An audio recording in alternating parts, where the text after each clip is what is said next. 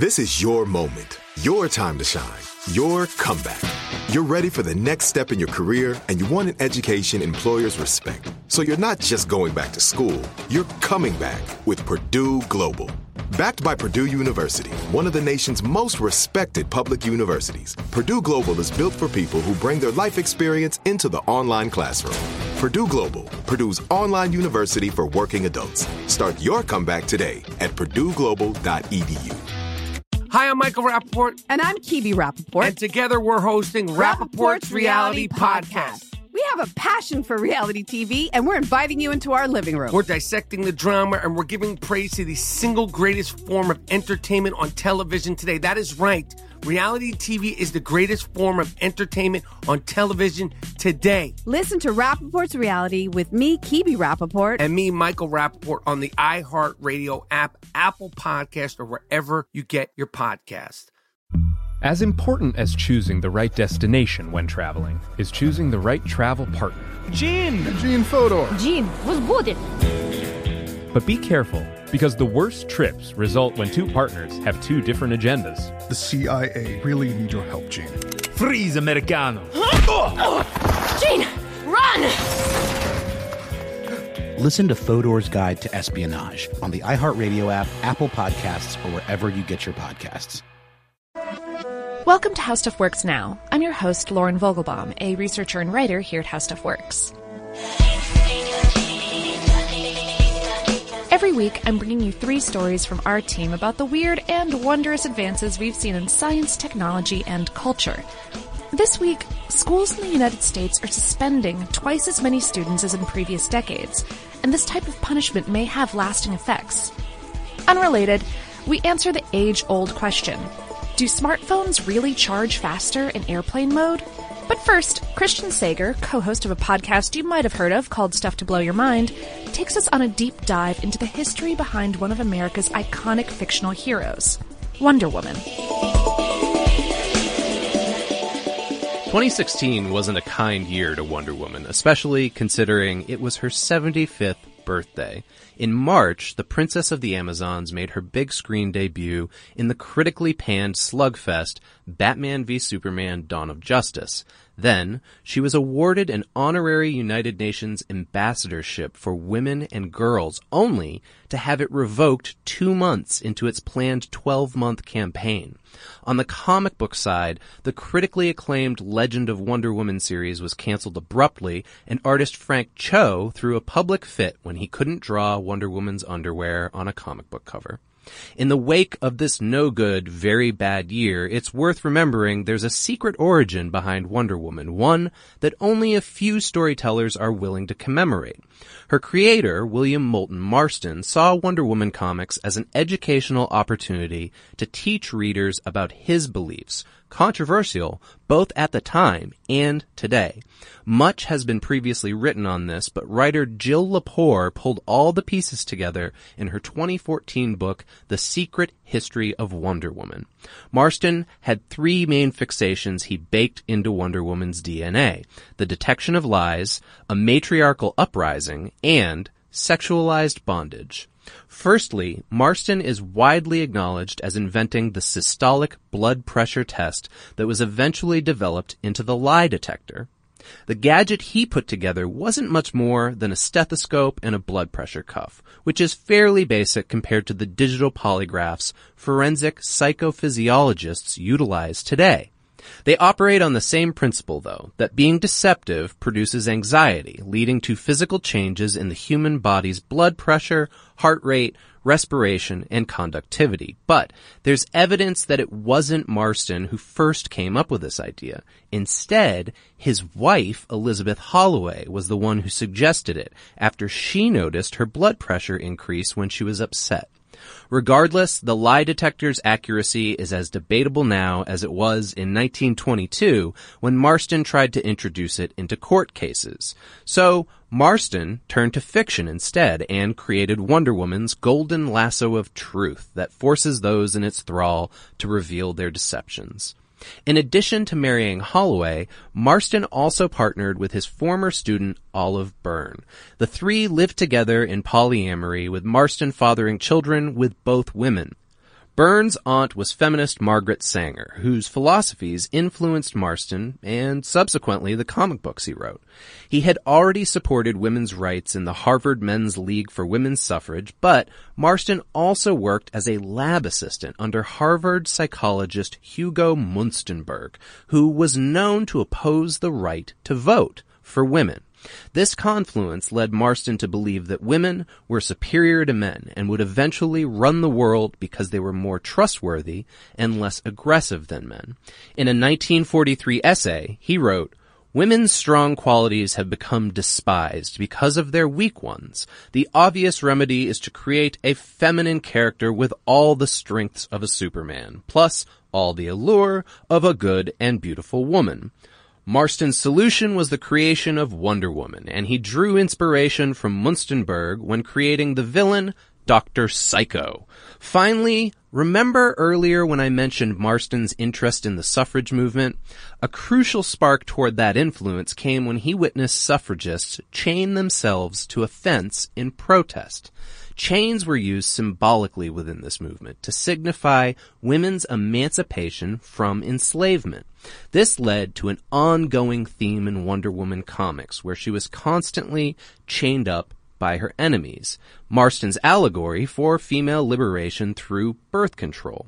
Sanger herself published a collection of letters from women titled Motherhood in Bondage, describing the lack of birth control as akin to slavery. Now, to be fair, while Marston may have worked progressive themes like this into his Wonder Woman stories, there's still evidence that he suppressed his first wife's career while taking credit for her ideas. Hopefully, this will be explored more in the upcoming biopic Professor Marston and the Wonder Women. If not, we've always got Gal Gadot's second outing as Princess Diana in the summer of 2017 as an opportunity to explore Marston's genesis for the heroine. Here's hoping her 76th year treats her a little bit better than 2016 did. Next up, staff editor Eves Jeffcoat and our freelance writer Julia Layton explore a troubling trend in American public schools: stringent use of exclusionary punishments like suspensions. U.S. public schools suspended 2.8 million students, or about 6% of its student population during the 2013-14 school year.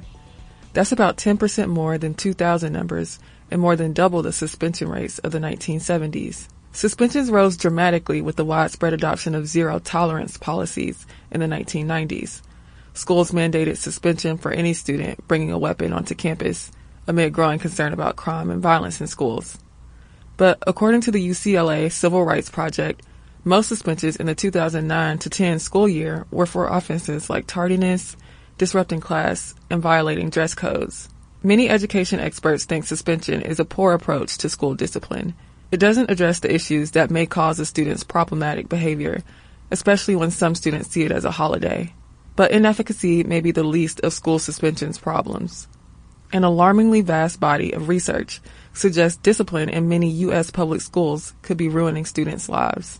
The U.S. Department of Education reports that a student who is suspended or expelled during preschool or elementary school is up to 10 times more likely to face jail time later in life. A 2012 study out of Johns Hopkins University found that a single suspension in 9th grade doubles a student's risk of dropping out, a major predictor for incarceration. Experts say exclusionary punishment is a main entry point to the school-to-prison pipeline that carries students away from school and into the criminal justice system. The pipeline has a short version, where schools involve law enforcement in matters of school discipline. In 2011 to 2012, police arrested 92,000 students for in-school offenses. But in the longer version, suspension causes the student to fall behind, fail academically, face embarrassment among peers, and continue to misbehave. The school issues more suspensions, and the student finally drops out. Responding to student misbehavior can be a subjective process, and zero-tolerance policies tend to be open to interpretation.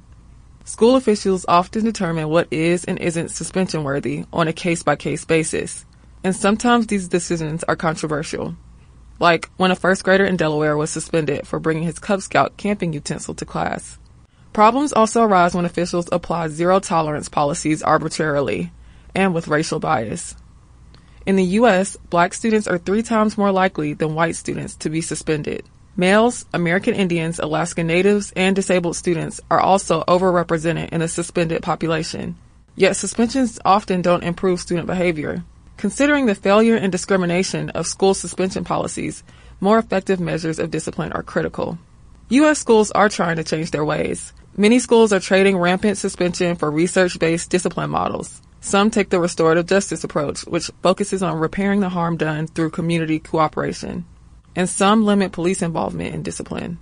Also, Texas took disruption of class off its list of Class C misdemeanors in 2013. Overall, the move to reform is showing results. The 2.8 million suspensions in 2013 to 2014 were actually a 20% reduction from the previous school year.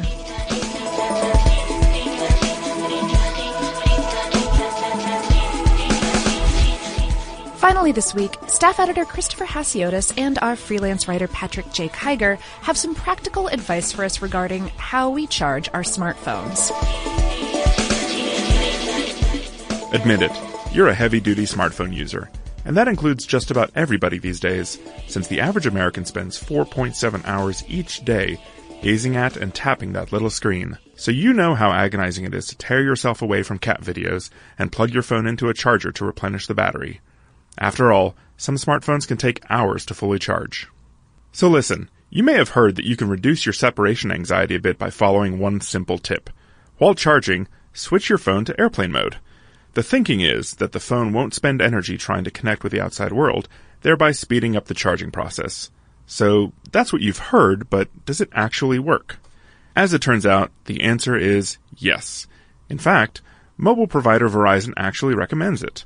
The reason why the trick succeeds is that while your phone is in its regular mode, it's continually trying to signal cell towers and pinpoint your location. And even though your phone most likely has assisted GPS, which calculates your location coordinates using the cell phone network rather than satellites, the function still burns up a lot of juice. That's because the location finding stops your phone from going into full-on energy-saving sleep mode. So, when you switch to airplane mode, you turn off reception of those radio transmissions, and as a result, your smartphone charges more quickly. But don't get too hyped up, because it's not likely to save you that much more time. When the website CNET tested the proposition a few years ago, airplane mode only shaved 4 minutes off a phone's total charging time in one trial, and 11 minutes in another, a fraction of the overall time. Still, if you're in a pinch and just have a few minutes to charge, it may help, and it certainly won't slow things down.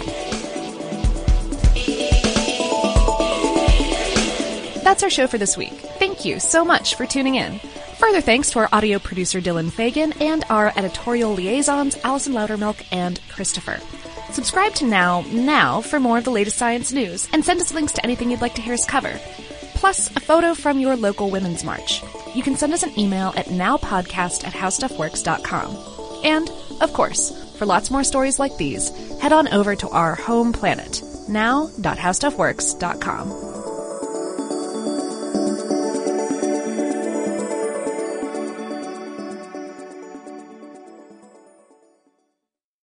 Hi, I'm Michael Rappaport. And I'm Kibi Rappaport. And together we're hosting Rappaport's Reality Podcast. We have a passion for reality TV, and we're inviting you into our living room. We're dissecting the drama, and we're giving praise to the single greatest form of entertainment on television today. That is right.